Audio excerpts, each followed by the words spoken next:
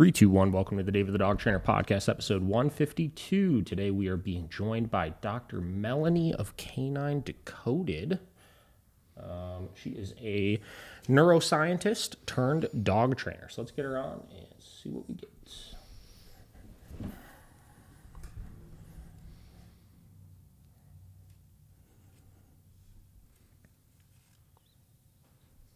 Hey guys. Hello, how are you? I'm good. Can you hear me all right? Yes. Yes. Can you hear us? Yes, I can. All right. Give me 1 second here. Recording in progress. Beautiful. You would not believe how many podcasts we've done where we get like 25 minutes into the episode and realize we forgot to hit the record Zoom button. Oh my God. Where, luckily, I can imagine. we record all of our audio separately. So like we have like the podcast, but it's like we have to make something up for the first like 20 minutes of it for the YouTube video and stuff like that. And it's always a disaster. So this guy always nudges me. I noticed that this function of just having automatically start the recording, Yes. certain platforms, they don't have that, but I would love to have it. So it just starts the recording automatically without you having to actually push it. We've looked it up so many times for Zoom on if there's a way to just have it auto record, but like I just don't think they have it as an option, which is just ridiculous. So if you're listening, Zoom, get it together for us.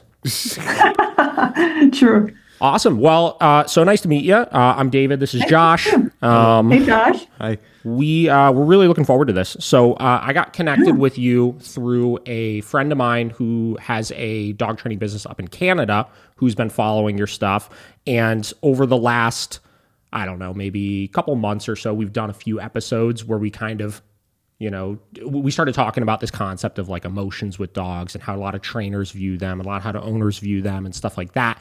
And it's funny, I was listening to your podcast you did with the Canine Paradigm this morning, and they said the same thing I was going to say at the beginning, which is like us dog trainers sometimes are very good at just using bro science with stuff where we link together obviously a lot of concepts that it's like this logically I feel like makes sense, right? And like based on our observations and like anecdotal data we have on things, like it makes sense, but we don't actually know a lot of the nuances behind a lot of it. So I think it's really awesome that you're in this unique position, obviously, as a neuroscientist, where you're also working with dogs and you've been able to kind of correlate and link a lot of these different things together and kind of can explain things in a little bit more complex of a manner for us and stuff. So I think it'll make some really awesome conversation. And past that, like as I've been binging your content over the last couple of days, I just have like a gazillion different like directions I feel like we could go with this conversation. So I'm just really looking forward to it. So thanks. Thanks for having me.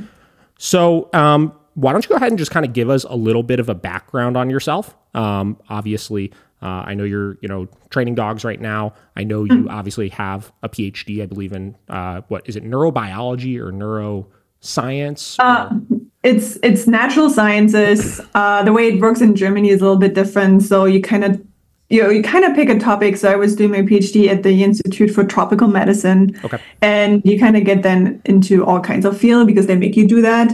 And then after I graduated, and it says natural sciences on my diploma or whatever, at Columbia University, that's where it became more movement into neuroscience itself because I was working with the gut-brain axis. Got it. And then I made the jump off of the academic world.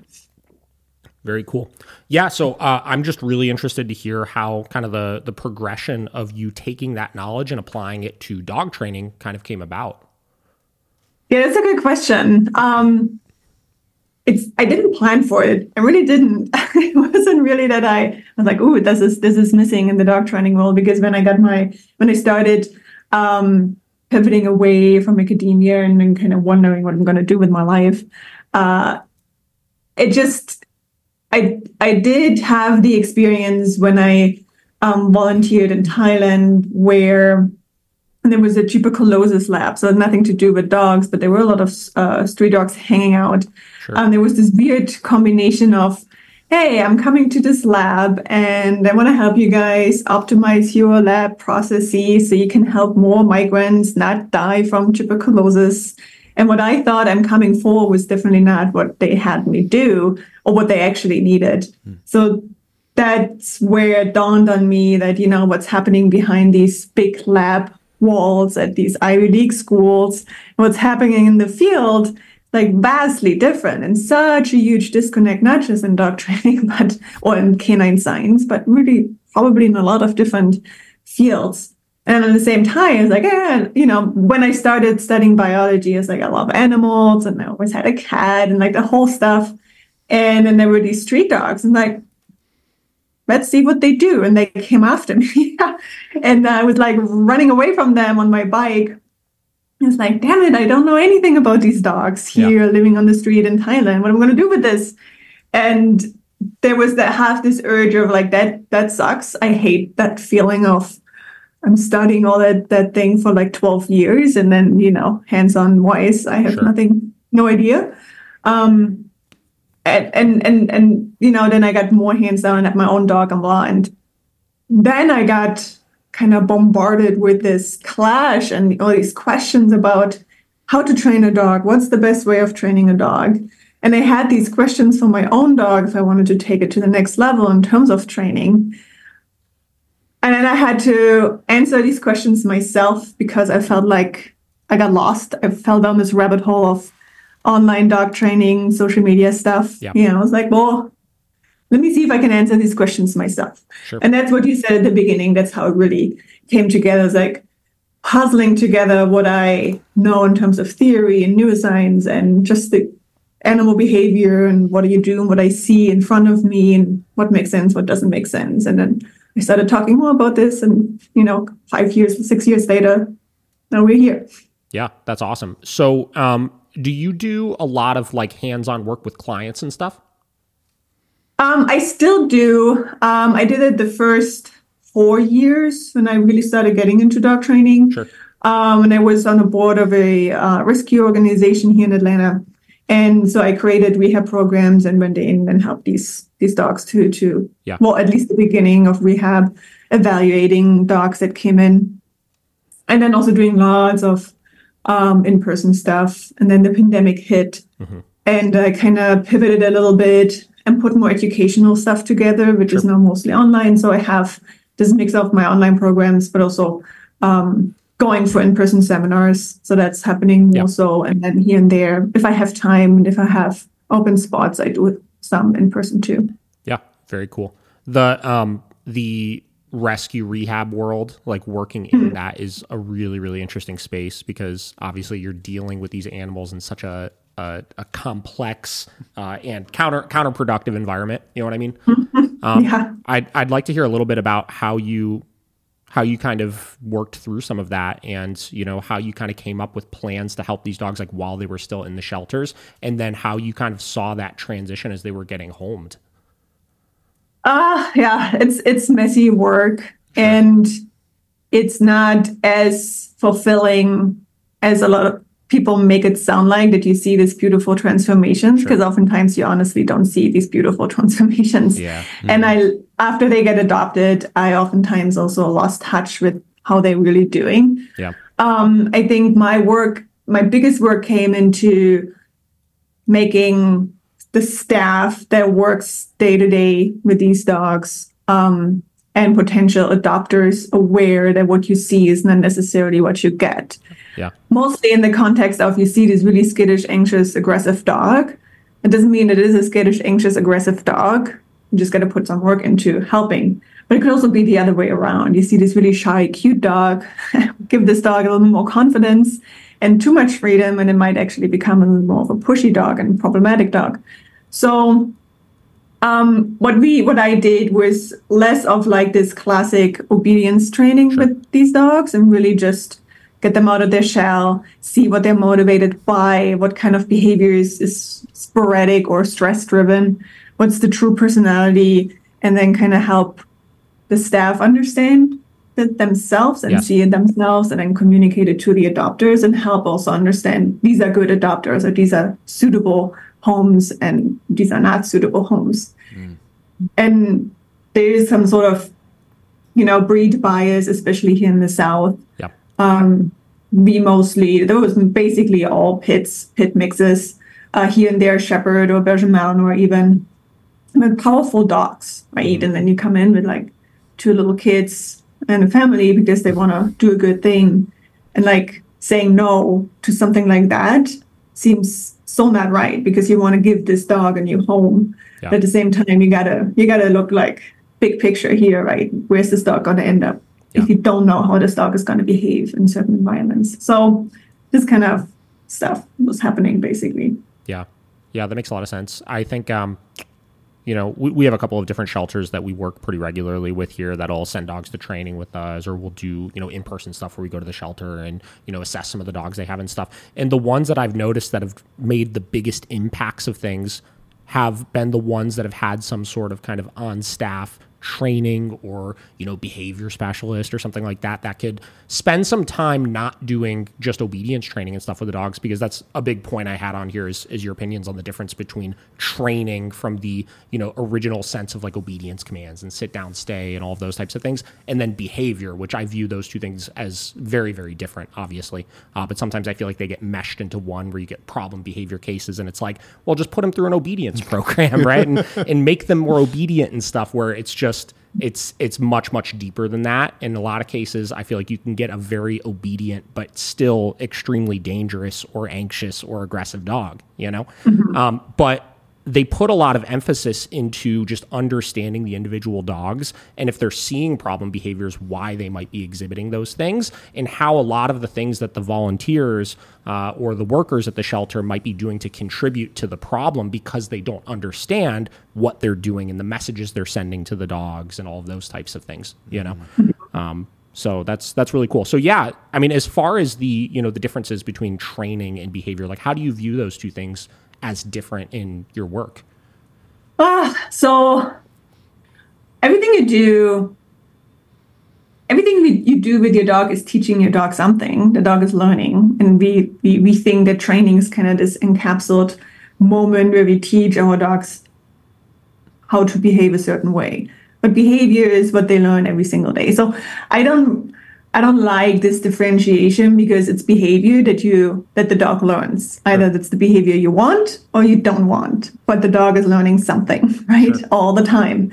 And, obedience, yes, you have like a certain process that you go through, versus all these 23 hours of the day where you don't actively or not consciously interact with your dog. Sure. And that's the behavior that you see, and then that's the behavior you get that you want or don't want. And then you start the formal obedience to stop the first behavior that the dog learned along the way. So I think just the understanding of what it means to train a dog, that it doesn't mean, to have 5,000 different obedience commands, which is fun. You should do that regardless, right? I mean, the dog wants to have this kind of mental stimulation, but the actual behavior that most people want in their pet dogs, polite greeting, not pulling on the leash, all these things, you don't necessarily need formal obedience training, at least not in the first phase of learning. Yep. You just need to have certain way of being consistent, make it a win-win situation for the dog, manage what you don't want, show what you want, and you don't really need any formal obedience for that. And that's just how dogs learn, right? So learning is really putting life into context, and a dog is doing this all day long, whether you want it or not. So for me, again, behavior is what I'm more interested in, but it's still training, because even if I don't train, it's still kind of doing something, right? Yeah. I understand what you're saying completely. Yeah, I suppose then, like obedience and behavior might be the two differentiations that I would make with that. So that makes a lot of sense. Yeah, I think, with the obedience stuff, I see, with a lot of trainers and stuff, that they use obedience a lot to try to solve these problems without realizing it's almost managing it, is the way that I view it. Like you said, you're using an obedience command to stop a dog from rehearsing A, B, C, or D thing without addressing, why that dog might be doing that in the first place. So when you don't use the obedience to manage it, they go right back to rehearsing that behavior, is kind of the way I've always viewed it, Yeah, I agree. It depends, obviously, on what exactly, obedience can be very, very powerful. Sure. And I love that dogs can learn all these different things and can really, keep you on your toes too.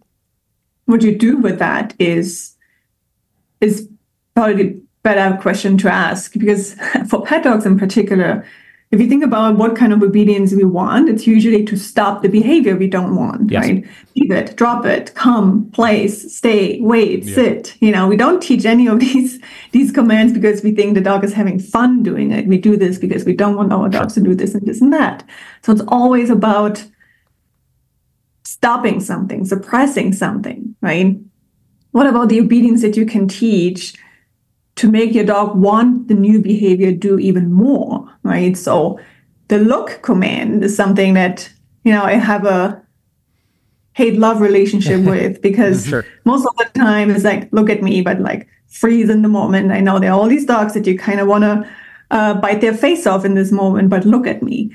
And for the dog, it's like, why? Why in this world would I do that, right?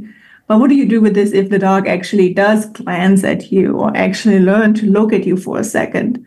Well, then the big thing happens with the teamwork, right? Then if you want to call it reward happens, not just the kibble that you throw, but like the dog actually looked at you to gain something else, which might be something that is competing with the original behavior that you wanted to stop. And that is where the obedience can direct, right? But this is where obedience can steer the dog in the better direction. But the true work comes, what do you do then when the dog actually behaves? Not just the classic, here's a piece of food kind of reward, but everything else that the dog actually likes doing, if that makes sense. Sure. Yeah. Yeah, the look is a tough one with, I would say like a love-hate relationship with it because it's still an obedience command, right? That we're using in order to try to get the dog to stop doing something else, right? But I feel like the reason why I don't like it in certain cases, and this is where I'm interested to hear your opinion, is with a lot of things that we're trying to stop our dog from doing, like let's take dog reactivity, for example, because I think that's a common place people will use the look command. Don't we want to some extent the dog to like look at and investigate the trigger that it is that they're concerned by in that moment? And let's say you wanted the dog to not lunge or not react or whatever it may be. Like we could obviously, address that specific issue, whatever way we want to go about doing it. Obviously, there's plenty of ways to get to that result, obviously. But to say like you're really concerned about this specific trigger, don't look at it, look at me instead. I feel like that's the place I see a lot of people take that command, which I don't feel is a realistic expectation in the moment. Does that make sense? Yeah, it's absolutely not. And I think this is where most owners kind of skip a step. Because certainly there is a time where you can say, look, and the dog looks. But sure. I think at that point that the dog would probably look automatically anyways because you have done all the work beforehand. So you might not even need that word anymore. Yeah, you're But relevant. before that, it's like your dog, again, has no motivation to look at you. So you got to help your dog not look at the other dog in the reactivity case, right? You use all these other tools that are not obedience to help your dog. Use movement, use the leash, whatever you have, right? And the look, what does look mean? Look means look at the owner, look at me, right? You need that focus for sure, especially in the very, very first phase of rehab when it comes to reactivity. So the dog has a focus point, which is you, right? So you can prevent behaviors you don't want just by the dog focusing on you. And then maybe there are triggers in the background, right? But it fades out. Give your dog a chance to, give your dog the permission to fade out everything else. Yeah. And motivating your dog to focus on you. You don't need obedience with that. You can layer it in. And if it works, great, right?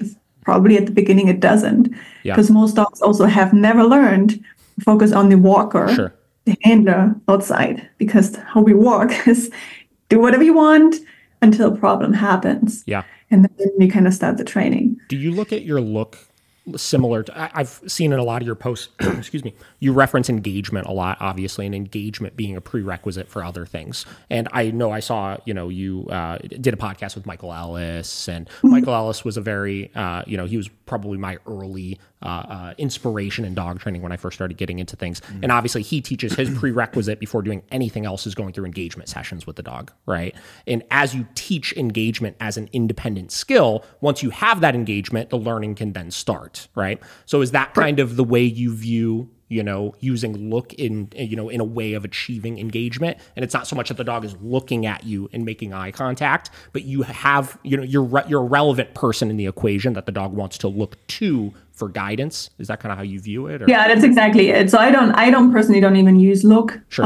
Because again, for me, it's not about just sit in front of me, look at me. For me, it's just focus on me. So I have my other hey, or whatever sure. cues I have.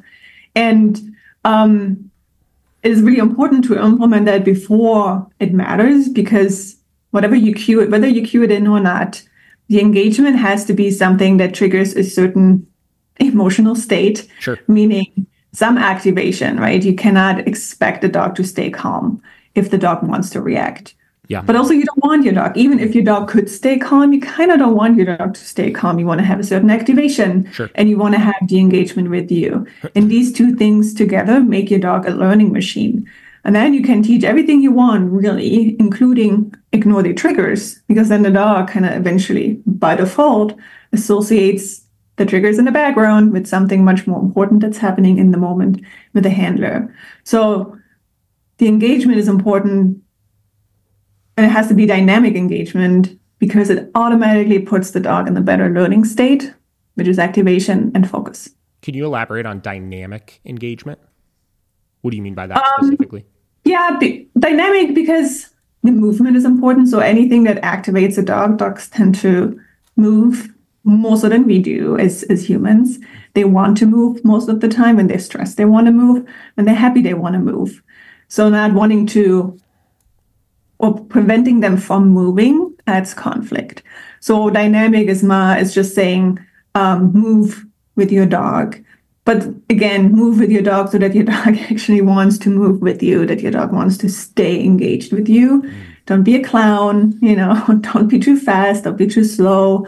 Don't be like we humans would move, kind of learn how your dog moves and all these things. And there's some other elements that go into it. And that will ultimately, even without any commands, again, without any obedience, will draw your dog in and keep your dog's attention. Yeah, definitely. You mentioned a point a minute ago, like speaking about like arousal versus like calmness, and how a lot of people like try to achieve this state of calmness at all times, right? And they want the dog constantly in this state of being calm and stuff like that, which sure, like, like when I'm hanging out in my house with my dogs, I would like them to be in a state of being relatively chill, obviously. But I see it preached from this standpoint that, if the dog is not calm, we don't have the ability to influence their behavior properly or to control them or any of those types of things. And I've always seen that as such a weird cop out, because like I look at getting back to the sports side of things, and if you watch like Michael Ellis work his dogs or Ivan or any of these big name sport dog trainers and stuff, like those dogs are not in a state of being calm while they're working, but they're still very, very focused, and they're very, very under control because they know how to work them in a state of arousal and be able to kind of manipulate their behavior appropriately that way, right? And I've always looked at needing the dog in a state of calm to keep themselves under control as, like I said, almost like a cop-out of not knowing how to control the arousal in the first place, Mm-hmm.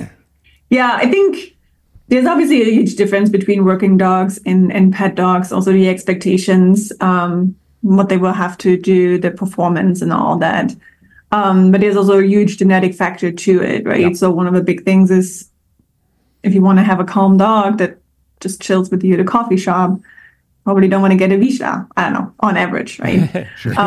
Wants to go pacing back and forth. But becoming, no matter what kind of dog you have, getting really comfortable with your dog's arousal is the number one skill everyone should learn from the very beginning. Not shy away from it, just really master how to steer the arousal level of a dog so that it doesn't turn into a super scattered, bouncing off the walls kind of behavior, because that will happen if you don't learn to become comfortable with that and learn how to steer the dog's movement and focus. But if you can, right, that's where really true training can happen, or true progress, or anything you want, really, because then the dog is also in a state of motivated. It's like, I have this energy, tell me what to do with this. It's like, okay, let's do this and this and this, and now calm down. Yeah. It's like, okay, cool, I'm happy. Yeah.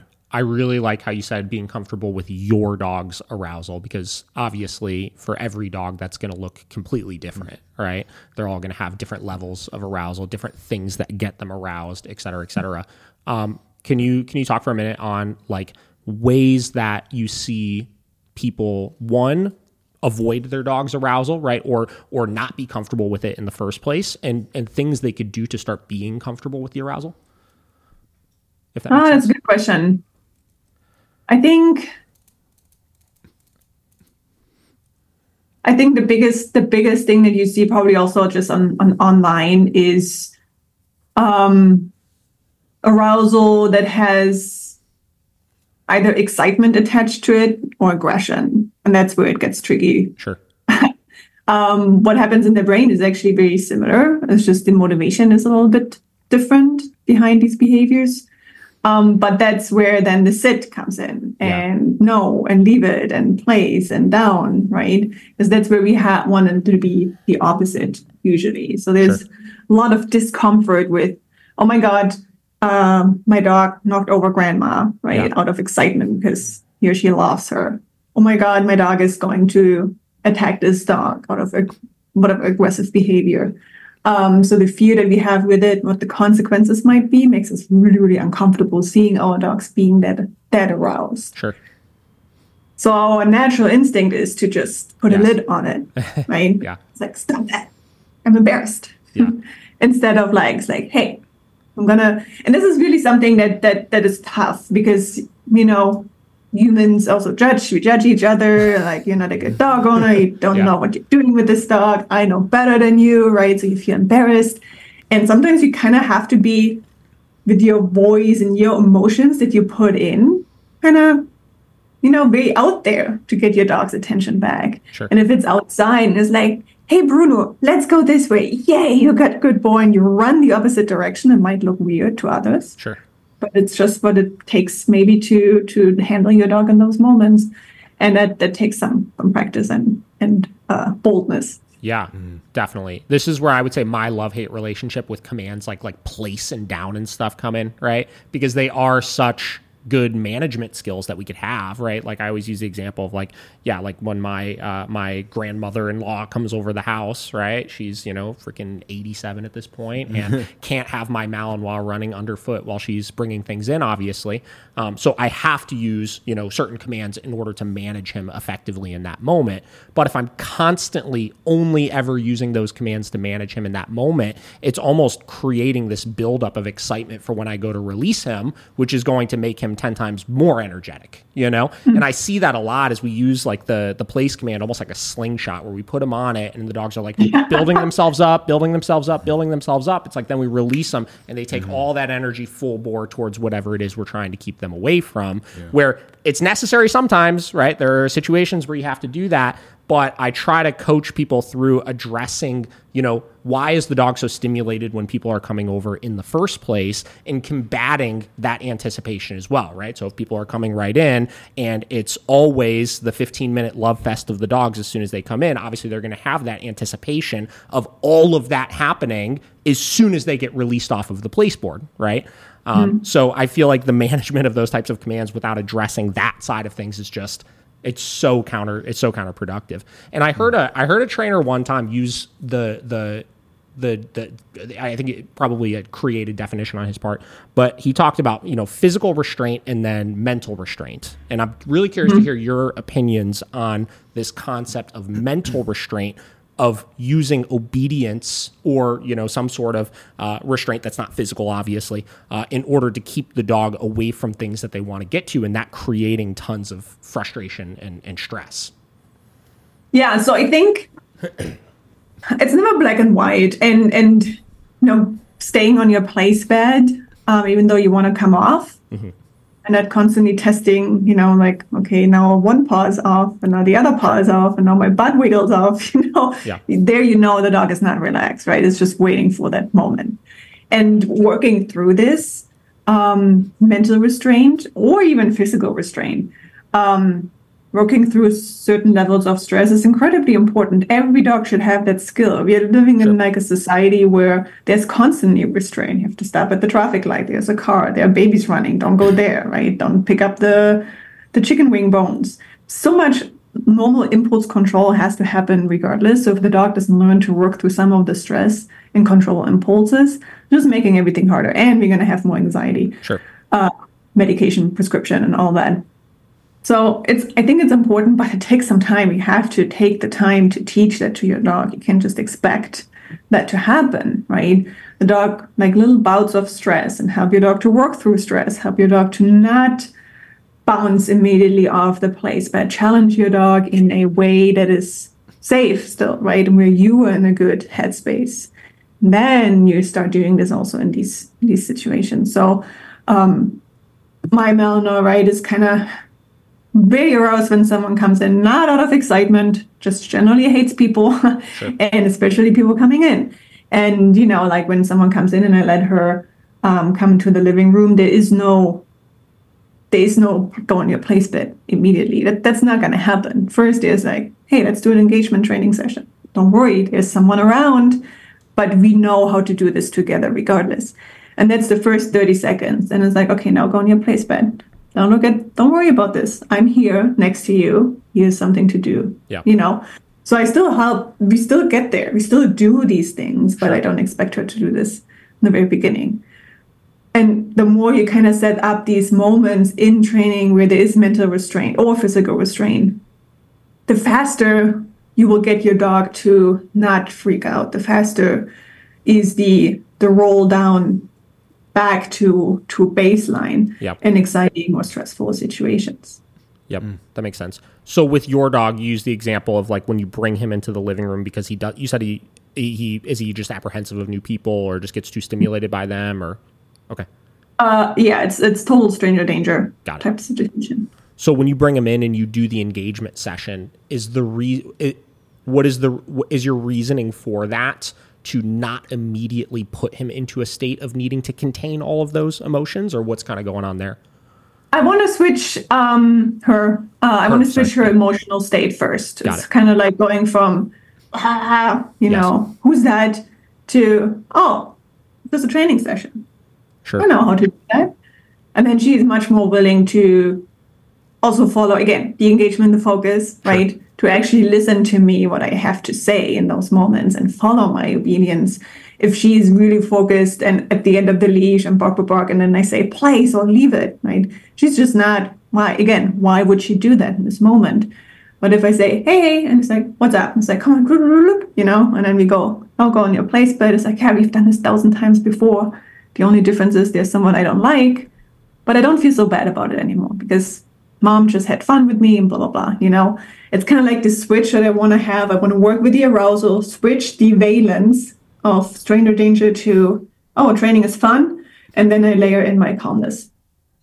Yeah, that makes sense. What are your opinions on in a situation like that, utilizing punishment or corrections?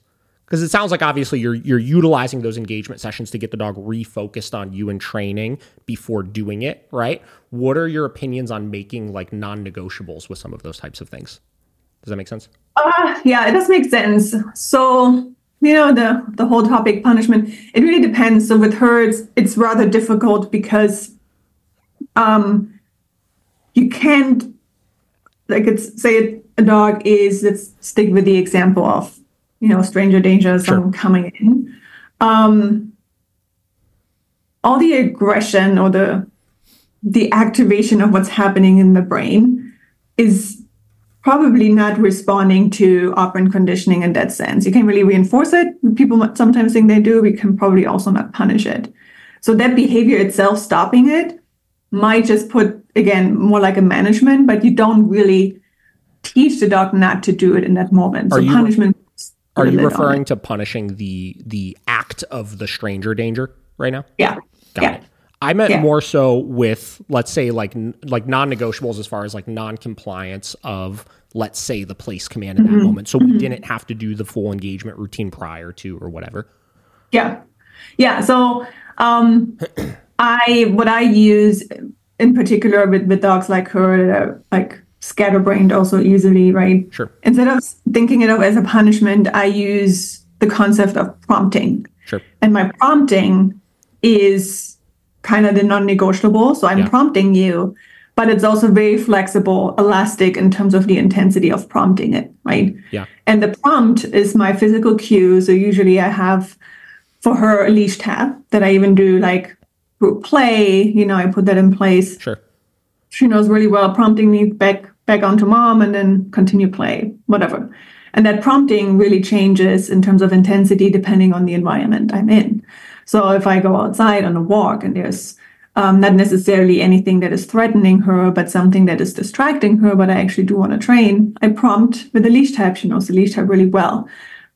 So I don't want her to feel punished. I want her to feel prompted to the alternative. Sure. But I also want her to understand that this prompt means alternative is happening if you want it on that, right? So that's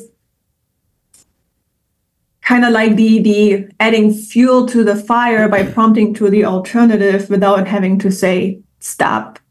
Sure. Or without having to punish the non-compliance, if that makes sense.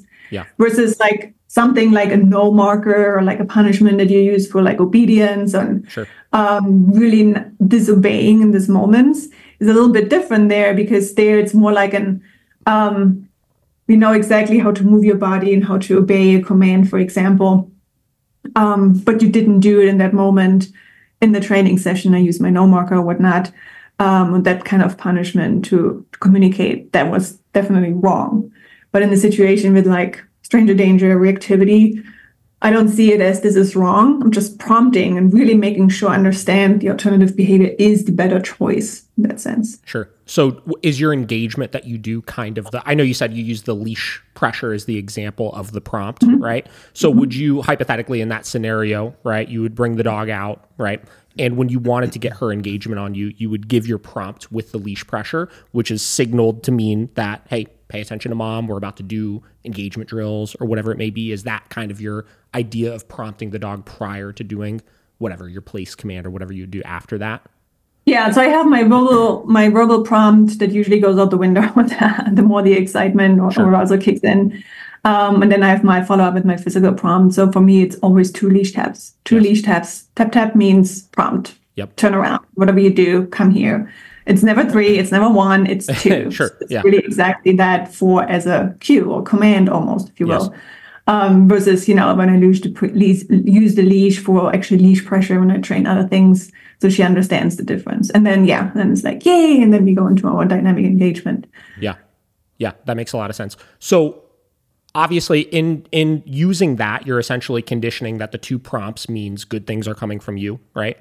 Mm-hmm. So obviously in order for owners to start doing something like that in the presence of triggers, like you said, there's going to be prerequisites that they have to meet prior to going in that situation, working it not around the triggers, right? Stuff like that.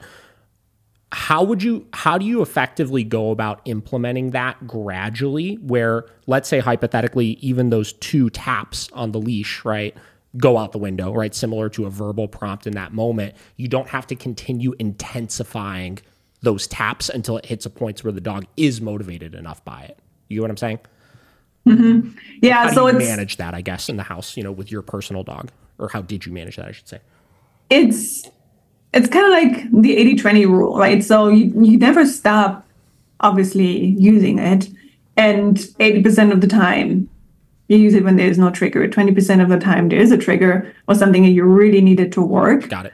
And in order for it not to intensify more and more and more, it's just a matter of becoming so reflexive and automatic that the dog is much more likely to, without thinking about it. It's like, oh, I feel this, I turn around. I feel this, I turn around.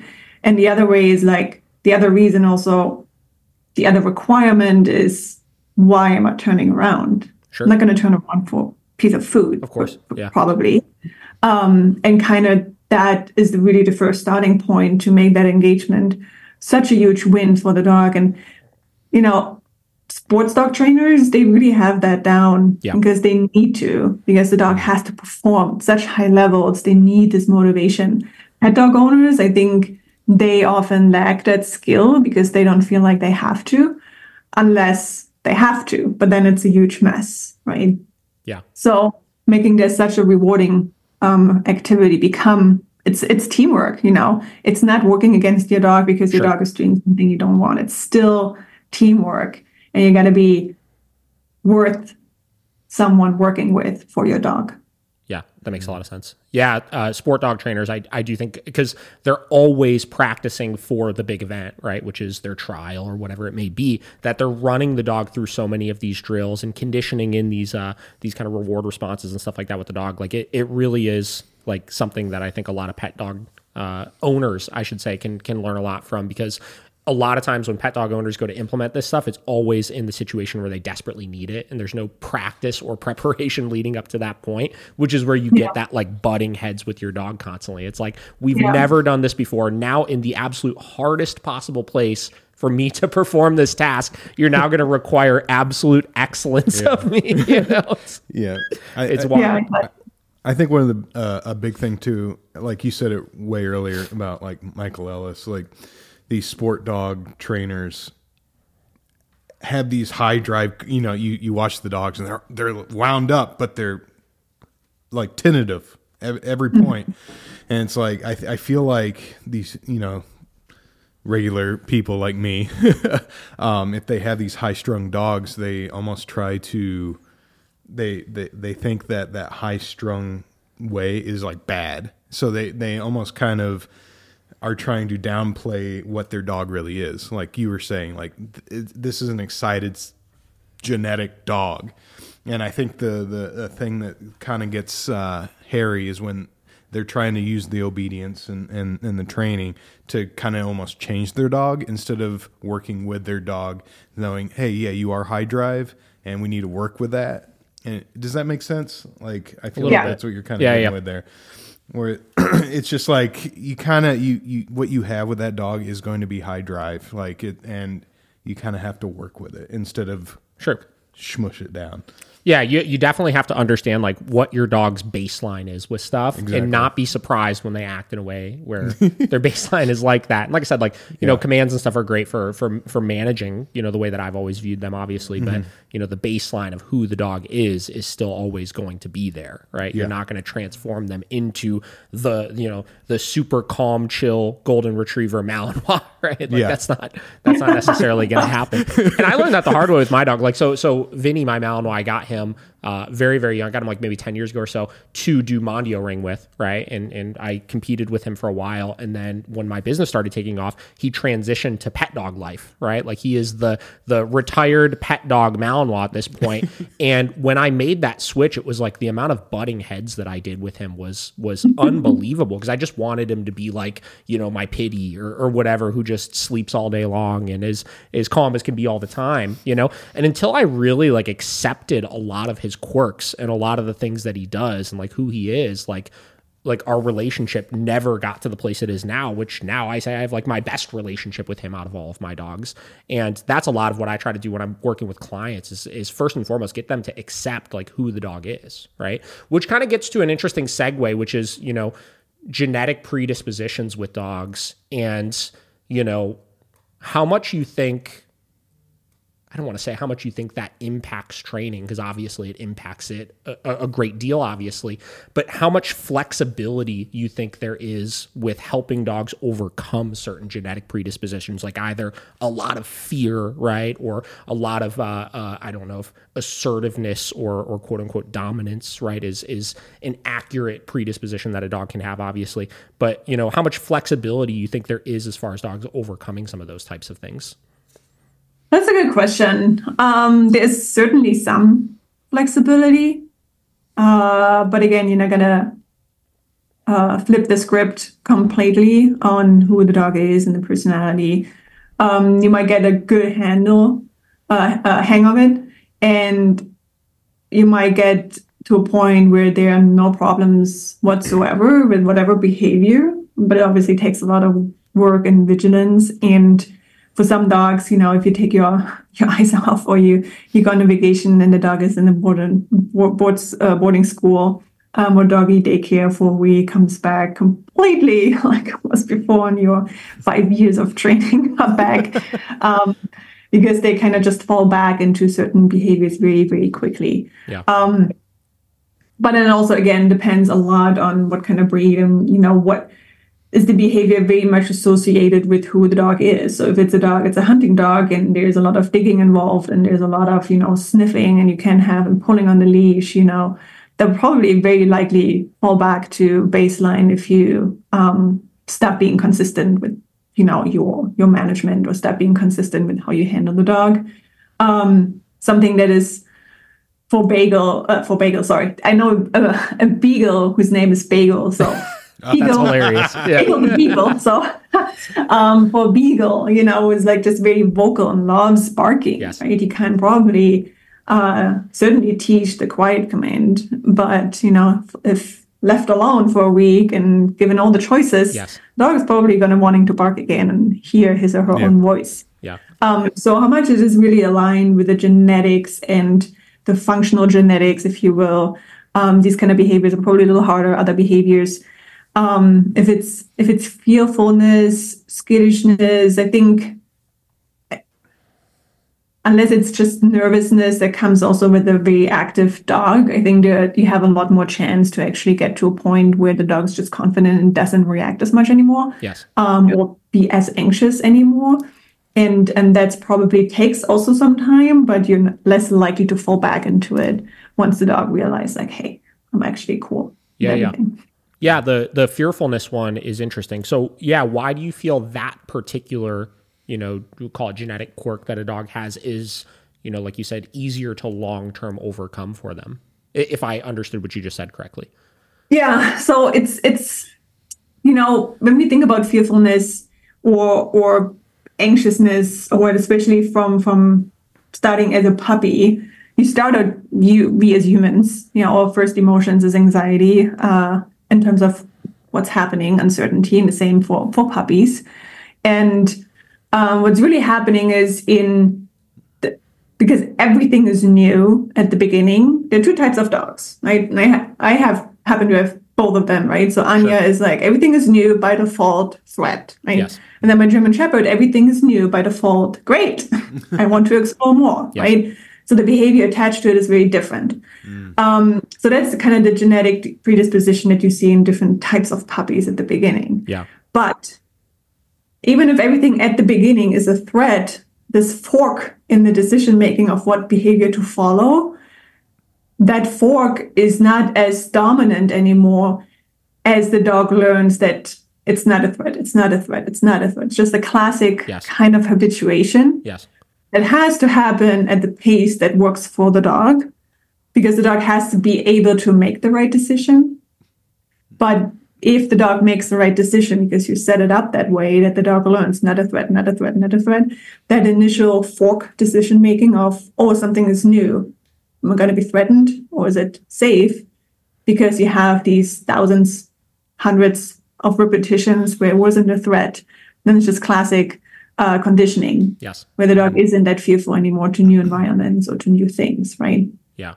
That you have a lot of control over. You just got to do it the right way. Yeah. Yeah. In one of your posts that I saw earlier, you mentioned one of the big keys for success being the ability to control your environment. And I think there was one other thing also.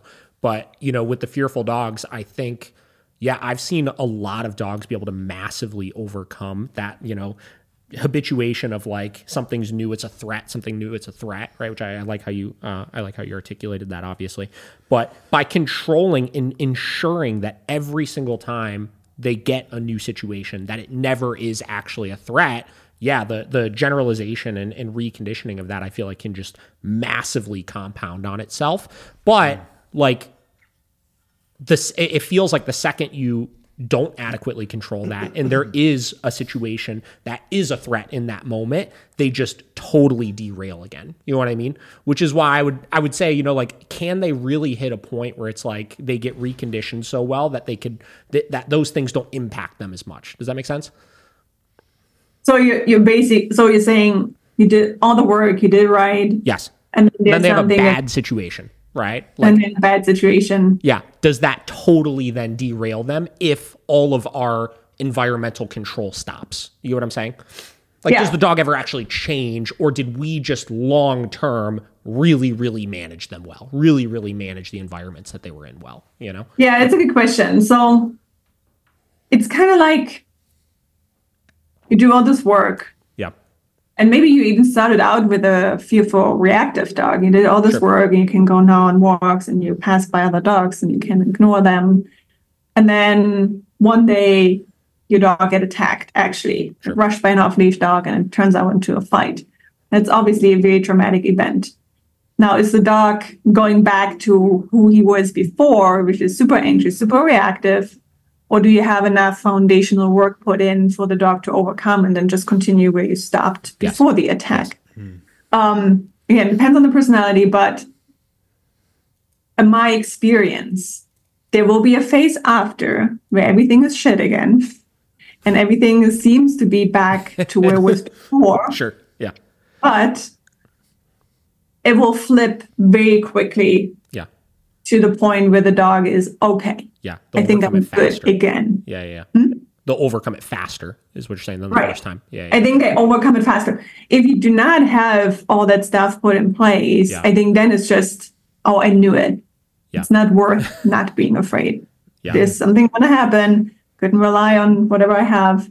And, and this is the same, this trauma response in general is kind of like, is that there is kind of like an aftermath where everything, vigilance, cortisol, stress, everything stays higher. Yeah. And it's not just for a couple hours, it can be for weeks. And that's very natural of the fear response, because the fear response has to make sure you're not going to be in the same situation again. So the fear response kind of stays active in that sense, saying, don't go back there.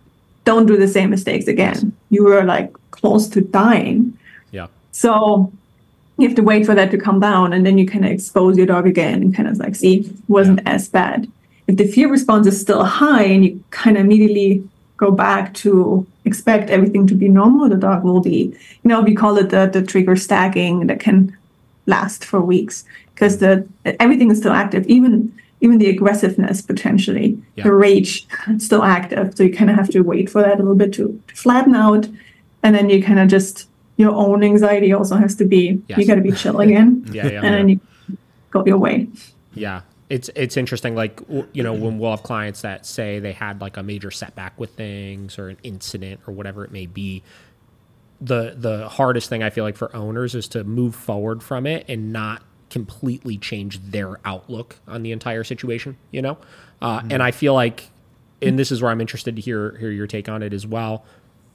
A lot of times, like, let's say, a client has a dog that's a little bit fearful and they go for walks every day and it's always fine. It's great. Everybody's happy. And then one day they get like rushed by an off-leash dog or something. Right. Mm-hmm. And it feels like a major setback. And then the next week, right, every time the owner goes out for a walk, they are anticipating the off-leash dog coming out and rushing. So they're constantly doing different things with the dog, and they're tensing up on their leash more where they never used to do it before. And they're essentially triggering the dog in that moment to kind of feel like, hey, something bad is about to happen. Where a lot of those same dogs, I feel like, and this is my bro science coming out, if you go right back to your walks like nothing ever happened, so many of them just they fall right back into their routines like it's not a problem. So I'm interested to hear your take on what might be going on in the dog's head in those situations, if it's something different than that, You mean what's going on if the owner continues to be anxious? Yeah. So how the owner's behavior, hold on, let me rephrase this.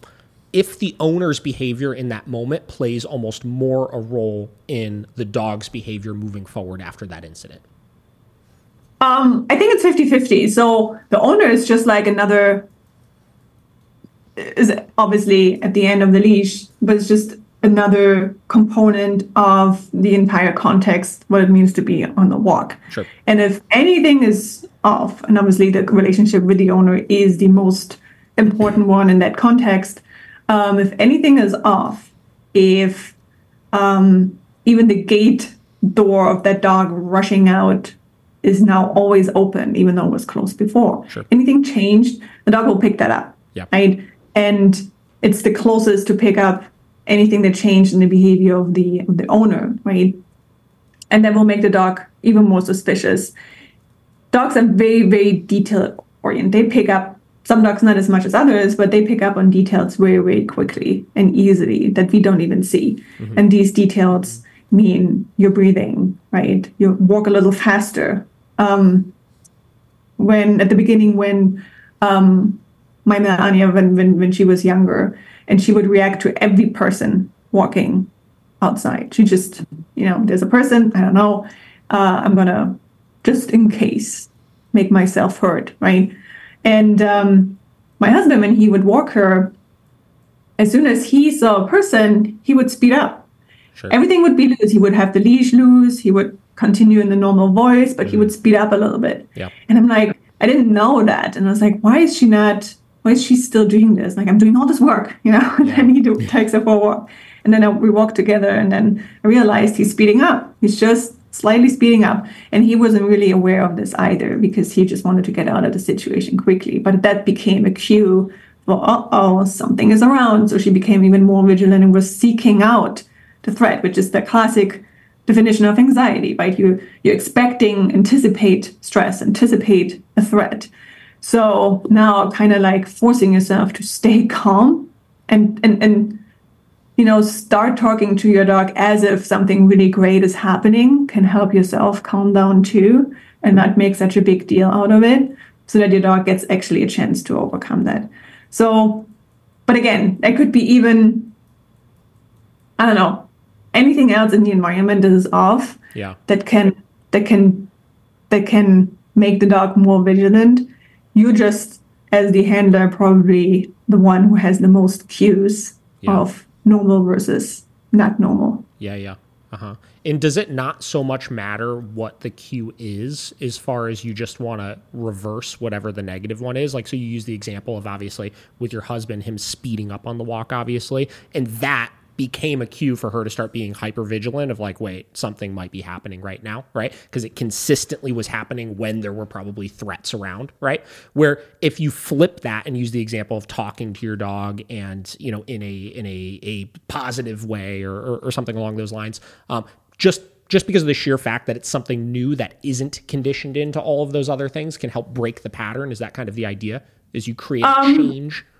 Yeah, it's a good question. So generally, ideally, you just want it to be as normal as possible. Yes. Whatever you did before, continue doing it, right? Yeah. What triggers dogs is the contrast moment, right? Yes. Something that was not there before is now there. Yes. Technically, that could be even your voice, you starting to talk to your dog sweetly. If you never talk to your dog on walks, right? That could be... Because we see that as a big trigger a lot as well, right? As people, they start getting nervous and they start talking to the dog like, hey, don't worry, it's a dog. It's like, it's going to be okay, right? And that becomes then the negative pattern that conditions the dog. The second they start talking to them, it's like, boom, I'm ready to start freaking exploding on shit, right? Yeah, exactly. So it's really it doesn't really matter what the cue is. It's really the contrast that dogs pick up on. Sure. And if it's contrast, though, and when we talked about the dynamic engagement and the focus cue and all these things, I do that all the time, even if there's no one around, even if there's not a dog around, right? That's what we meant when we said put that in place before, make this a normal thing on walks if reactivity is a thing. So that it doesn't become, we only do this when there's something. Well, now today I'm going to decide to react and not engage with you. And then you start on prompting more or correcting or leave it or no, and you get frustrated. And then you say, this doesn't work, right? But it's the learning how dogs learn, and we need to understand a little bit more. Like everything has to be 80% of the time as it is normal doing this. This is my picture of when I go on a walk, any moment I could get redirected on my owner, we could have some fun, then we continue walking. Any moment. Oh, there's a trigger? Well, I'm still falling into something that I know really well. Yep. Yeah, I like that. Okay, so this will kind of, we're kind of slowly segueing into the real conversation with like a lot of the emotions and stuff. So one thing I feel like we as dog trainers say all the time is dogs live in the moment and don't dwell on the past. I would say that's something I hear so many dog trainers say. And I'm looking to hear you, I guess, debunk that if that's not totally accurate. Or get your opinion on that phrase just in general, I guess. It's a good one.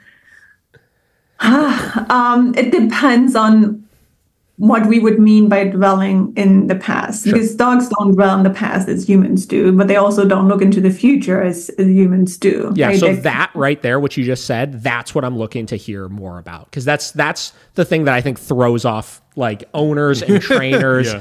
and everybody, is exactly how you just said that right there. Okay. Okay. So, in terms of learning, right? As I said before, it's putting life into context, and the brain, every brain, and really two main functions. Yeah. It's maintaining all your bodily functions, so you breathe, your heart beats, whatever it is, Yes. and predicting what's happening next for maximum survival. So now for us humans, we can predict, we're trying to predict 10 years, 20 years, our entire lives, right? Okay. Then we get anxious. I have to pay a mortgage for 30 years, right? What might happen if I can't? Sure. Dogs don't have that capacity. Their brain still predicts what might happen any given moment. And that might be cued in contextual cues, wherever environment they're in. Mom is coming home, I'm going to get a treat. Leash, it's clipping on, I'm going to react, right? So there's a chain of cues that the brain uses to predict what might happen next. Now, if you had to ask me how many minutes and in advance, I don't know. Yeah. But it's not necessarily in the moment, because prediction per se by definition means not being in the moment, but what's next. Yes. It's just not as complex and elaborate as it is for humans, right? Yeah. And that's the brain, and that's what determines the behavior. Yes. The cues put the dog into a certain state of mind, emotional state, if you will, and that determines the behavior. And it's all because of the cues that the dog learned to interpret what's happening next. Is that due to like actual like differences in the brain, or is that due to, so you were explaining a lot of different things humans will dwell on in the future, the freaking mortgage, is my girlfriend gonna leave me, is like 10,000 different examples of things that can happen. Is that because our brain is that much different than theirs as far as our capacity to do that, or is that because like the society our species lives in just has so much more stuff going on in it? Does that make sense? No, it's absolutely the capacity. It's the brain functions itself. So if you were to compare a human brain and a dog brain, for one, the size is much bigger. But what really matters is the size of the area, prefrontal cortex, the folds, what we think of a brain, the foldy mass. That is much more complex and much more developed in humans, which allow us to have these complex thoughts, develop AI, this kind of stuff. It's a lot flatter, smooth, the surface, and smaller in dogs. So they can't have these, we call this sometimes executive functions, as complex as we humans do. All the other stuff that is very instinctive, fight or flight response, these kind of things are very preserved. Yes, the size also differs a little bit, but the capacity of running when you feel threatened is the same. We kind of act almost the same when we feel threatened. We start a fight, potentially we run away, the same as dogs do or any other animals, right? So these very instinctive behaviors, they're very much preserved or conserved between species. Okay, that makes sense. So is it the complexion in which they're able to like predict things in the future, or is it more of a time thing? I know you said obviously you don't know exact times and stuff like that, which isn't what I'm asking, but are we able to predict and dwell on more things in the future because we could simply predict further into the future? Yeah, so we create this is where all these discussions happen. We create realities that are not real yet, but we think they're real, right? Because we have the capacity of imagining something that someone said and interpreting it. It's never happened. I understand. And dogs don't do that, right? Yes. They just like, what's there? Yeah. And what does that mean for my survival or my benefits? Do I gain anything from it, or do I need to avoid it? And they can only do what they basically have learned, right? So there's like these two processes. What have I learned in terms of repetitions, reinforcement, based on the cues and what am I sensing right now, what I'm seeing, hearing, tasting, feeling, and all these things. And that's can change any given moment, right? Yes. But for humans, right, we take this with us. We do wherever we want, worry about things that are not even there. Yes, that makes a lot of sense when you described it as like we could literally craft a scenario that has never ever happened before, and make that something new that we will then dwell on, right? And have this false reality of something that might happen that is we've never experienced before in our lives, where dogs do not have the ability to dwell that much on that kind of stuff. Right. Yeah. So what? Or if they do, we don't know. I mean, if they do, we don't know. It's very impossible. That's true. Yeah, and that's kind of the tough thing about this is as we've been discussing it over the last few podcasts. I've tried to do some independent research on just little things like a lot of people talk about how, do dogs love us or not love us, which is another one that I'm very interested to hear your opinion on, obviously.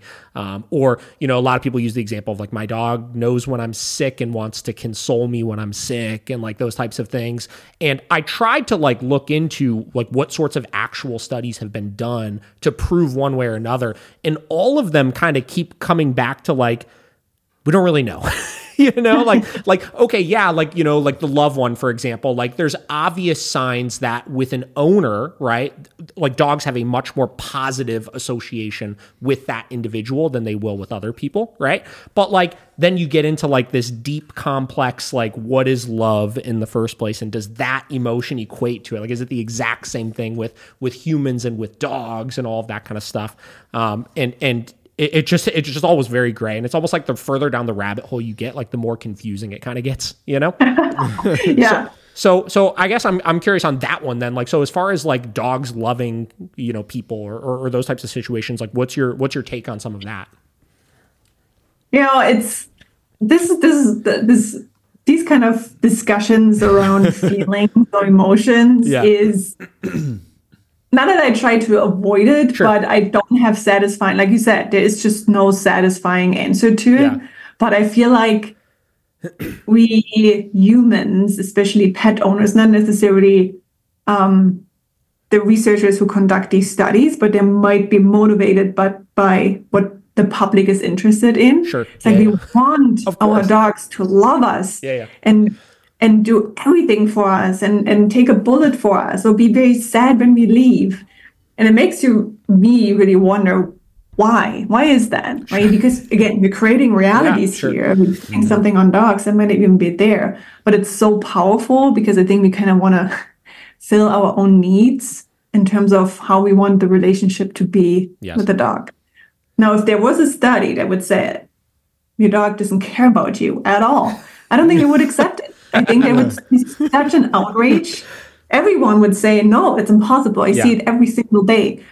So, but really it comes down to feelings, and feelings are not necessarily the same as emotions, and feelings are very subjective. That's a good and way to put that. Unless our dogs can actually tell us in the language that we understand without any ambiguity that they feel love and sadness, we will never know. And that's just it. No study in this world will be able to confirm it because the only thing we have left to extrapolate any kind of feelings is by looking at the behavior. Yes. And that gets very dangerous. Very subjective. Very subjective. And one behavior can look emotional, but might be automatic. One behavior could look like they love us, right? The classic, I'm rolling on my back, but actually want you to leave alone. So the interpretations are just not accurate. Yeah. How do you look at feelings and emotions as different? How do you define the differences between the two?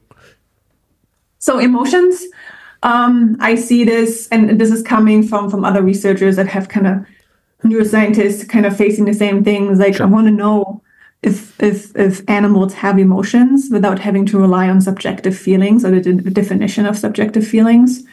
And especially in the field of neuroscience, it ultimately comes down to an emotion is kind of a brain state with all the activations and hormones and neurotransmitters, right? Lots of things at this very moment are going on that kind of define an emotional state, and that influences the behavior.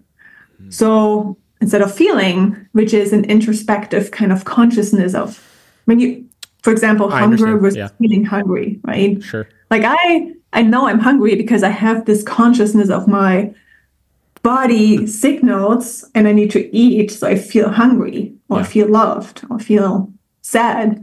It's, this consciousnness of it. Sure. Do animals have this consciousness? I don't know. Sure. So Sure. Okay. So the feelings are really just the subjective.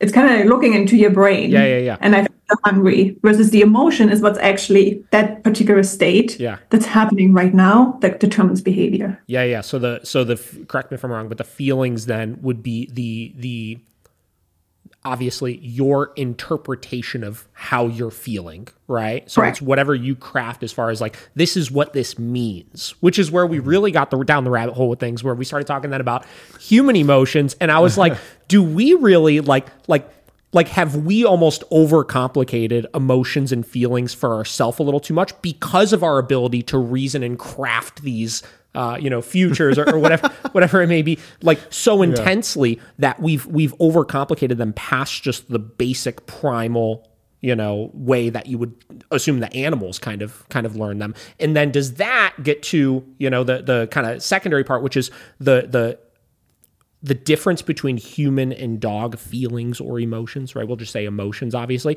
and why we're not able to truly understand each other's emotions. Does that make sense?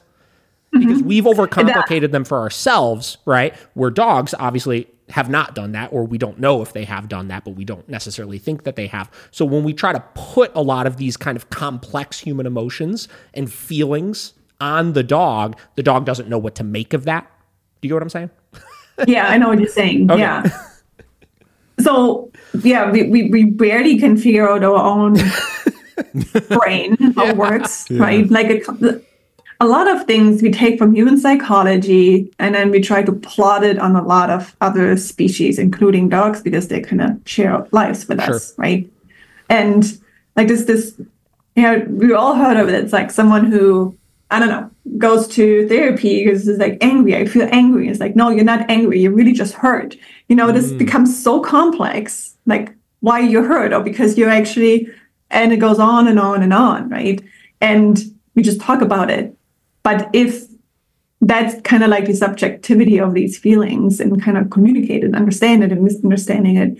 But because that's the only way how we relate to each other most of the time, more so how we feel rather than actual logic. That's how we want our dogs to feel too. And it's not so much that we do this on purpose because we desperately need a dog to love us. It's more like, oh, this is what love looks like because of my own subjective feelings and what I've experienced, right? Yeah. And for dogs, it's kind of, I guess it is rooted and has some level of misunderstandings, but it's really, a dog comes over and licks the lips, right? Yeah. And then a human might be like, oh, my dog loves me so much. Versus you just had a peanut butter bread and your dog really just licking the peanut butter off your lips, right? And the next day is like, oh, that's how we show love. And I go and then do the same with my dog and I lean in and my dog is like totally freaked out in that moment because taking a nap and then bites my lip, right? It's like, my dog hates me now. It's like such a betrayal, right? And again, it's all driven by these feelings we have towards each other. And I feel like there's no trust between us anymore. And the dog is like, I was just being a dog the entire time, right? So we can kind of remove that kind of how we try to relate to our dogs, not so much on feelings and more so on what we observe, but also kind of just not putting this blueprint of feelings onto them. Yeah. I think we will have less of a misunderstanding and get a little bit closer to really understanding what the species dog really is, right? There's more and more research done now, but there's a really powerful movement of these concepts of human psychology, feelings, giving consent. It's a huge topic that we put on our dogs. And I feel like we're taking away space to really learn who dogs really are and how we can best make this really chaotic life that is so stressful at times the best possible experience for both of us, meaning both species. I like that. Now, the way I feel like I personally try to weed through some of the whatever, the cloud of BS, if you want to call it, or whatever it is, when you get into these like emotional conversations and stuff with dogs, is I really try to just pragmatically look at like the behavior that we're exhibiting, or we're seeing, right?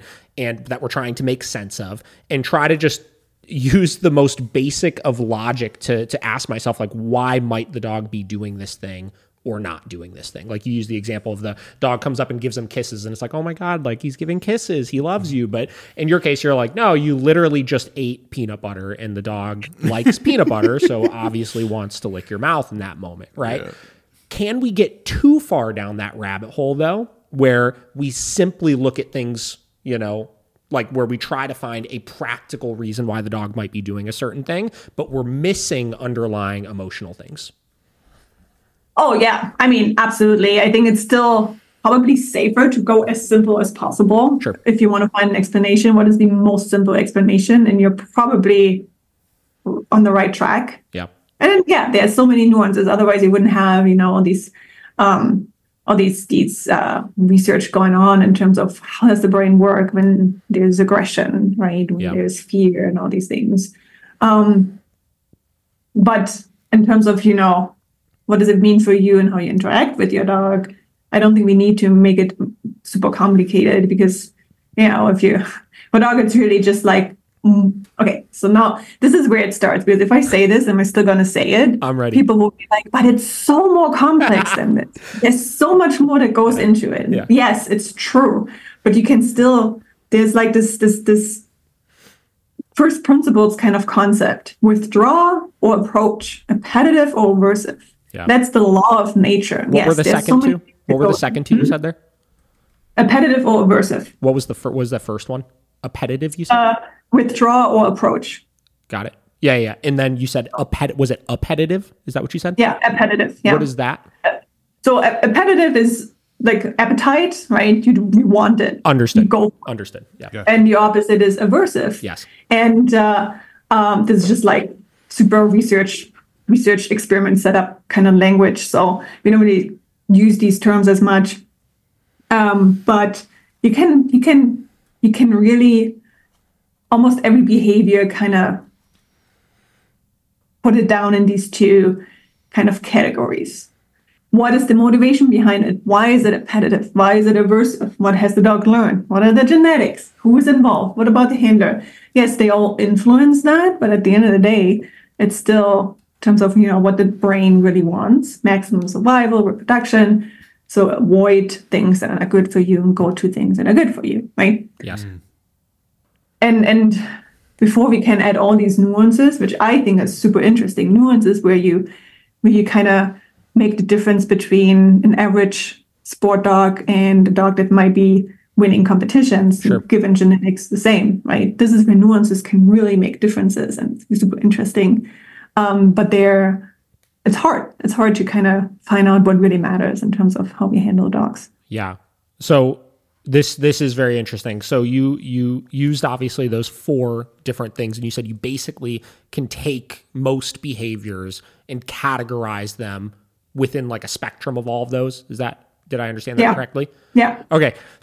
So this is literally what got me into trouble on the internet, as far as all the people in the comments saying like, no, like that's wrong, this, that, probably the same thing like you just described of what people do with you with it. So I created in my mind, and I'm curious if this is similar or if you think there's a flaw in this, I created a spectrum, right? So like basically a chart that was safety and danger, and then aroused and we'll just say calm. I don't remember what the exact words I used for it, right? And I basically said any behavior you see with your dogs can fit on a spectrum of one of those, of those things, right? So take dog reactivity, for example. With every dog, obviously, different dogs react for different reasons, obviously. But let's say we have a dog that's fearful of other dogs and reacting to try to gain space, right? That would be an example of an aroused danger, right? You could chart it on that graph that way, right? Or a dog jumping when guests come over the house, right? Because they really like the guests. You could chart that as, aroused safety, right? The person is very safe. They like them. They want to be close to them, but they're also very stimulated in that moment. And I basically was just going through every list of behaviors that people would say, hey, my dog is doing this for some complex reason, and plotted it like onto that chart, and I used that to basically say, I personally, based on, my bro science and logic, feel dogs can only really understand emotions within that spectrum, right? So I'm curious to hear your opinion on that. Yeah, so it's really about the arousal level, and then you give a valence to it, positive or negative, right? So sure, yes, is the arousal positive or negative? Is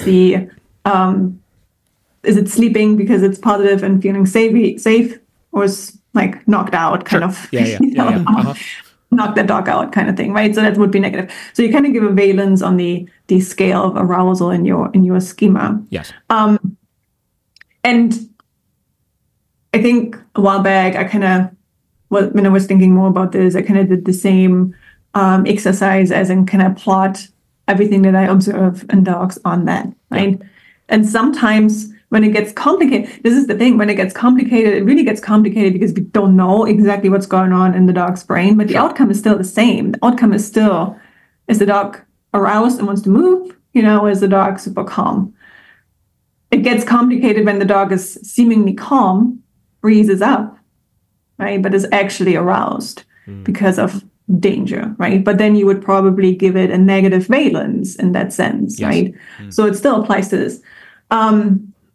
In terms of the emotion or in relation to emotions, this is still, so the behavior that you see in the emotion is what drives the behavior. So the behavior itself is not the emotion, being aroused. Yes, I understand. Yeah. The emotion is leading to increased heartbeat and whatnot, sure. Or the emotional state, if you will. And that, again, is where the complexity comes in. But we really don't know. That's the hard part, right? It's like, there's no sound answers. Yeah. Okay. Yeah, that makes sense. That was interesting, though, how you described that. Yeah. Yeah, it's the input and the output. We can observe the output. We can guess what the input is. Yeah. Uh-huh. And what the black box in between, the emotional state, is complex. But again, there's just so much output, different variation of outputs that you can read, which can probably fit on your schema. You have to go through more mental exercises to see if it's true. Yeah. But what's in between, Yeah. No, that's a good point. Yeah, you still have to kind of reverse engineer that output and figure out, when you ultimately look at what's important, which is solving whatever that issue is, right? You still have to kind of reverse engineer it back to its core to fix whatever that root problem is, and that's where, we have to kind of be a little bit more complex ourselves as far as trying to figure out that solution. So that's interesting.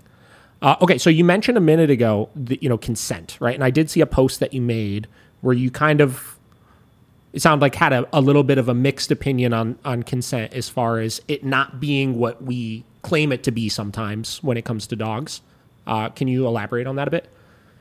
Yeah, there are two issues with this. So consent behavior, teaching consent behavior is, you find lots of protocols for it, and I don't think anything is wrong with how you teach that dog, right? So you should go through this in terms of teach your dog to hold still, and when trim the nails, nothing bad happens, and then you get rewarded and that whole stuff, right? Sure. It becomes problematic when we say the dog is giving consent, what consent really means, because consent, again, comes from human psychology.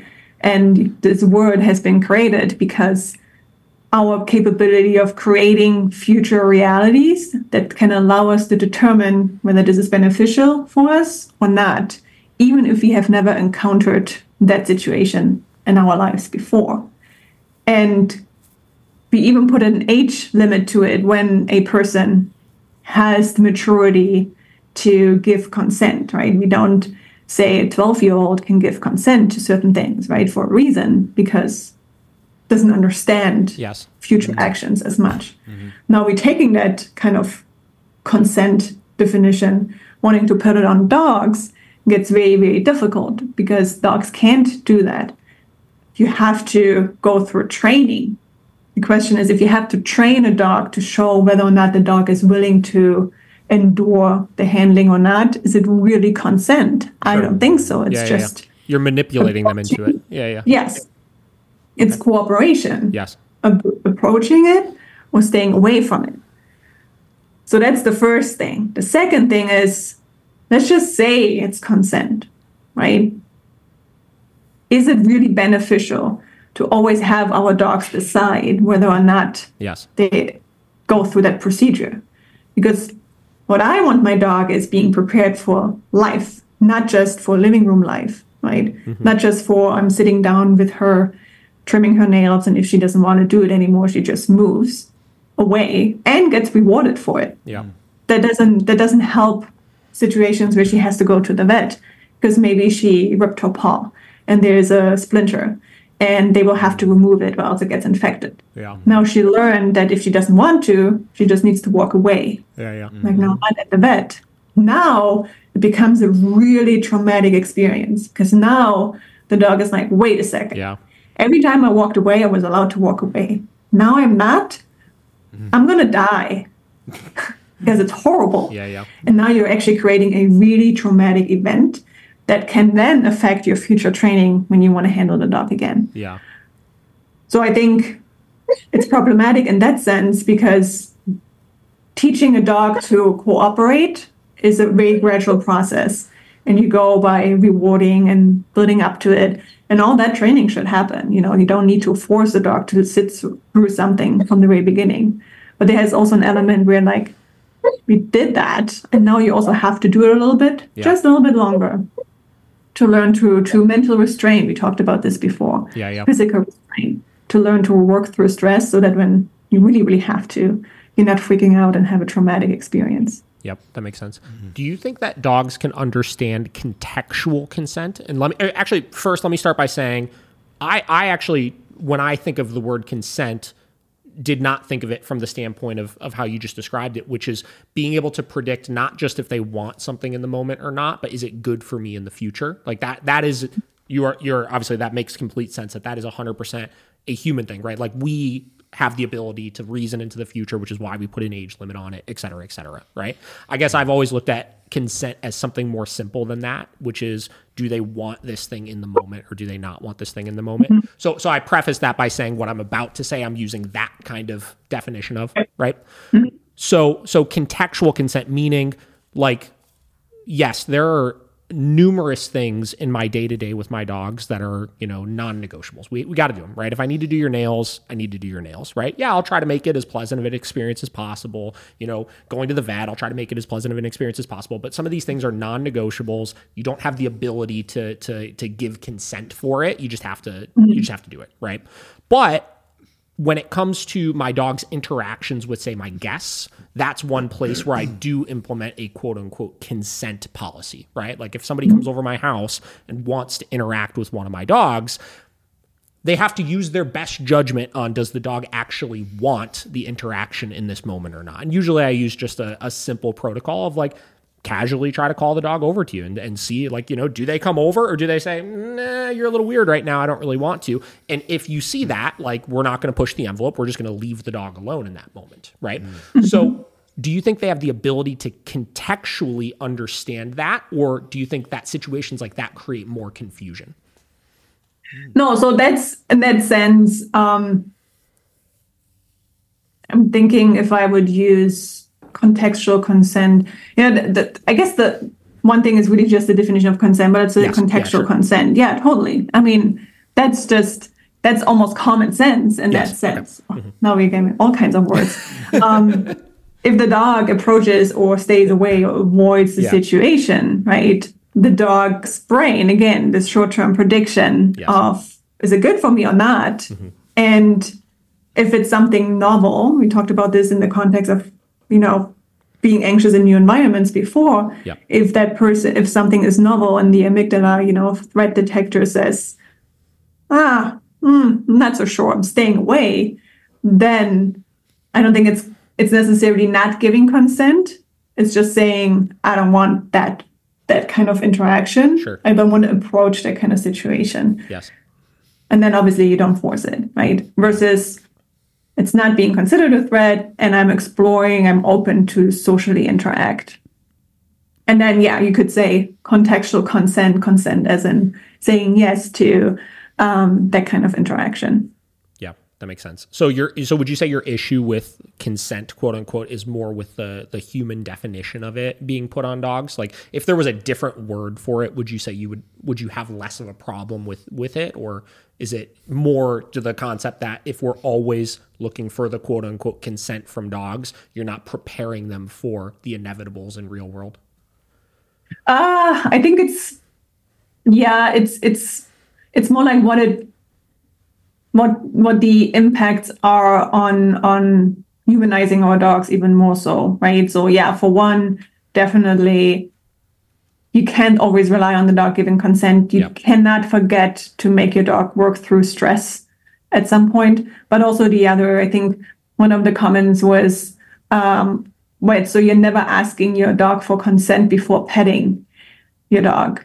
And that's like, it's a bridge too far, because I don't go to my dog and ask for consent. Like, how does this even look like? Am I just holding out my hand? Am I actually asking, do you want to be pet by me? No, it's the foundational nonverbal understanding of our relationship.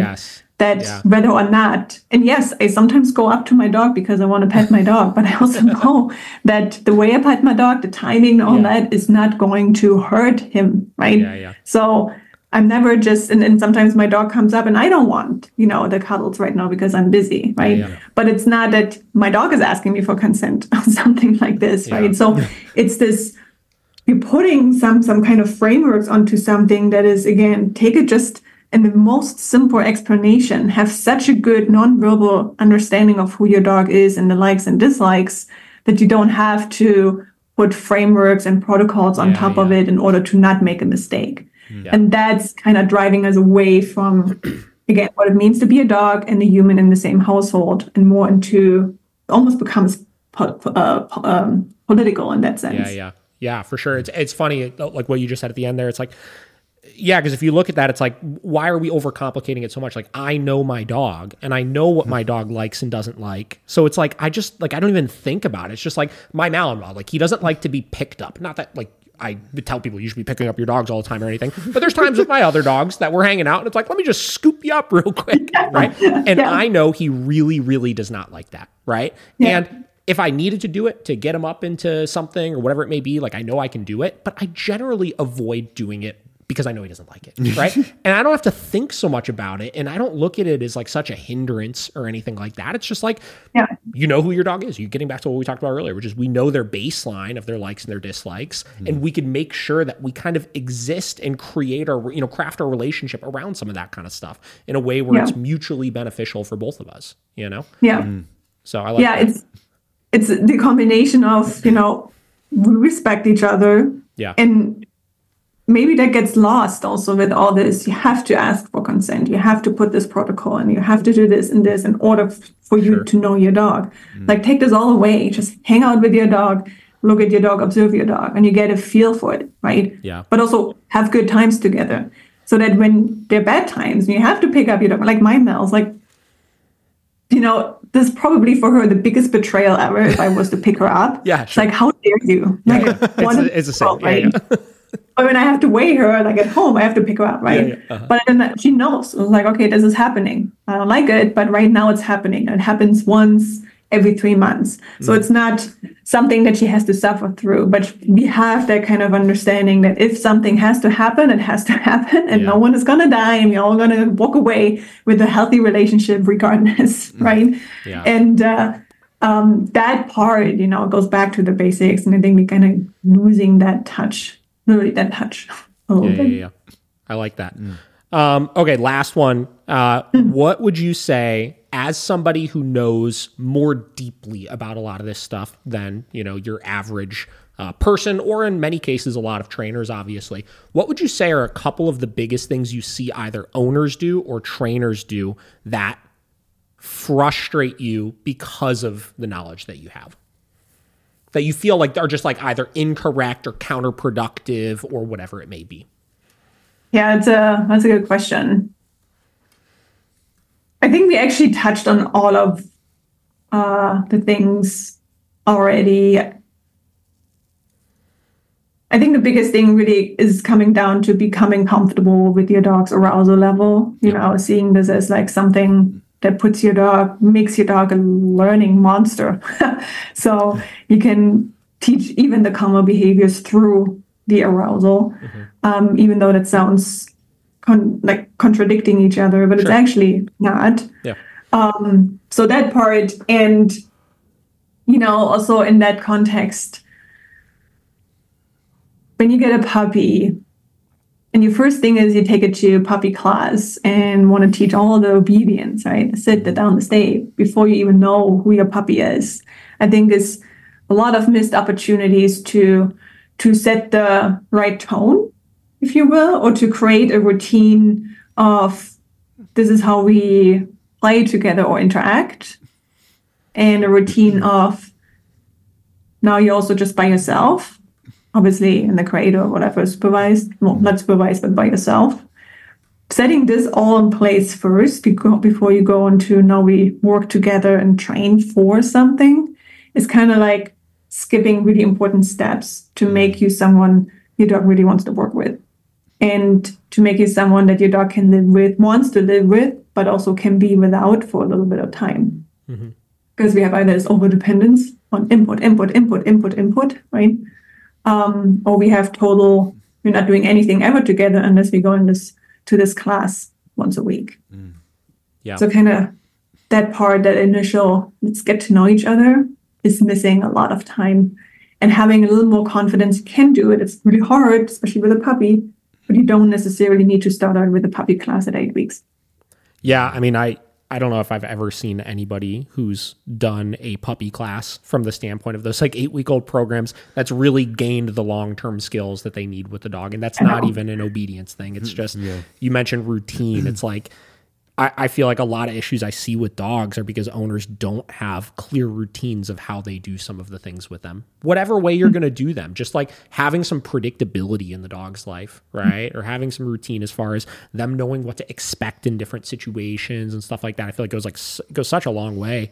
And a lot of the frustration and confusion I see come out of dogs is because they don't know what's expected of them at any time because the routine is constantly changing, Yeah. And with puppies, like, man, like people don't realize like how, like, yes, puppies can be a little bit of a pain in the ass sometimes. Like, don't get me wrong with like the potty training and the crate training and like all that kind of stuff. Like some of it can be a real freaking headache, right? But like past those two things, I will say everything else can be pretty damn easy. If you really almost like do less, right? And just like I said, observe who your dog is, have predictable routines for stuff, and not try to just like cram and force everything right off the rip, Yeah, for sure. It's being like, you keep forgetting how time consuming and frustrating it can be to have a puppy, because every time you see a puppy, it's like, I want another puppy.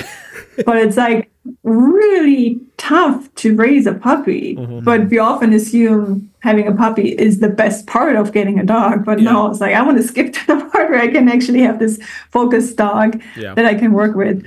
Because at the initial phase, it's really, really difficult. Yeah. And I had a puppy recently. It's a hunting kind of dog, 3 months old, and based on the breed and all, like really active. Like the owner is really struggling with the arousal level, and being okay with saying, okay, I get up in the morning, but I don't have to be with this dog for 4 hours. I get up in the morning, potty break, load of play, feeding, potty break again, and then you go back into your crate for 2 hours. Like, don't feel guilty for that and have your own morning routine. And I took this puppy to the vet, and it was obviously an environment the dog hasn't been in, people the dog hasn't seen. It was like really the entire time active.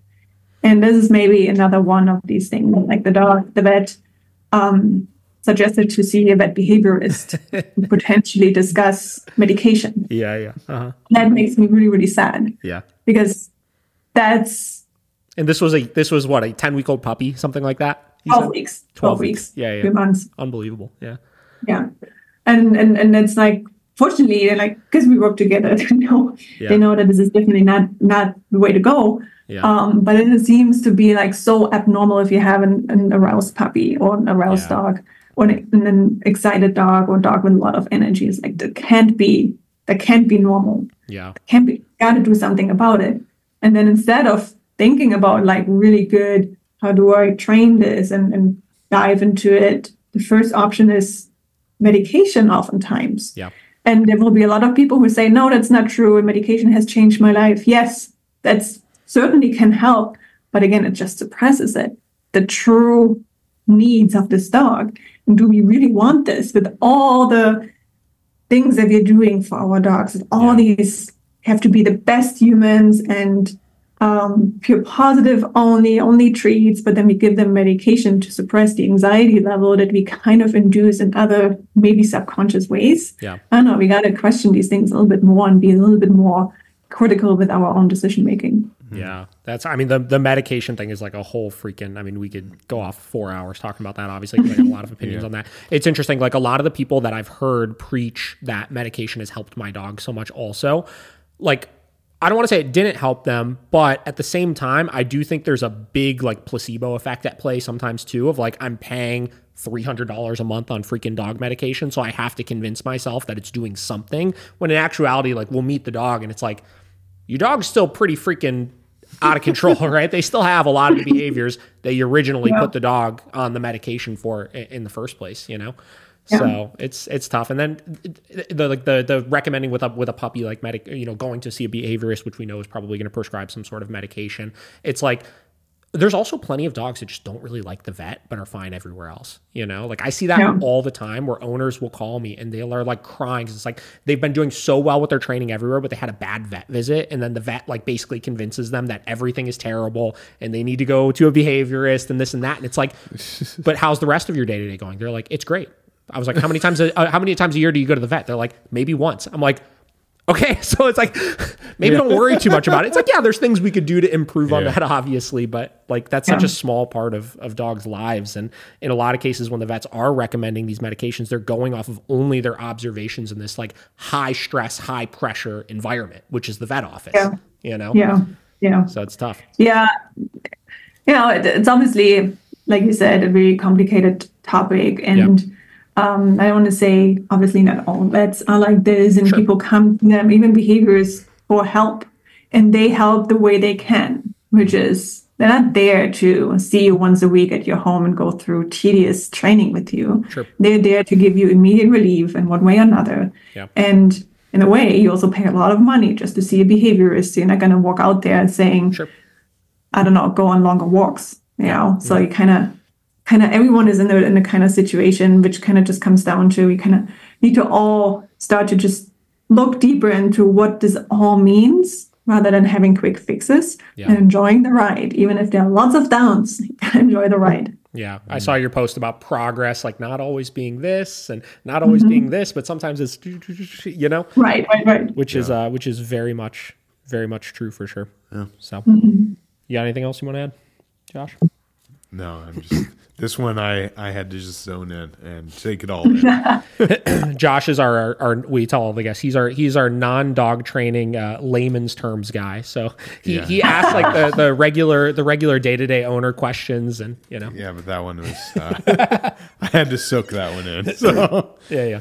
Well, listen, this was fantastic. I have literally, like I said, I binge watched your content over the last like couple of days here, and I have probably like 800 questions that I think maybe I asked like one of them. So I would definitely love to do this again at some time and get more into some of that other kind of stuff. But I really appreciate you coming on, and like I said, I really like the work that you're doing. So happy to have you. Thank you. So anything you want to add?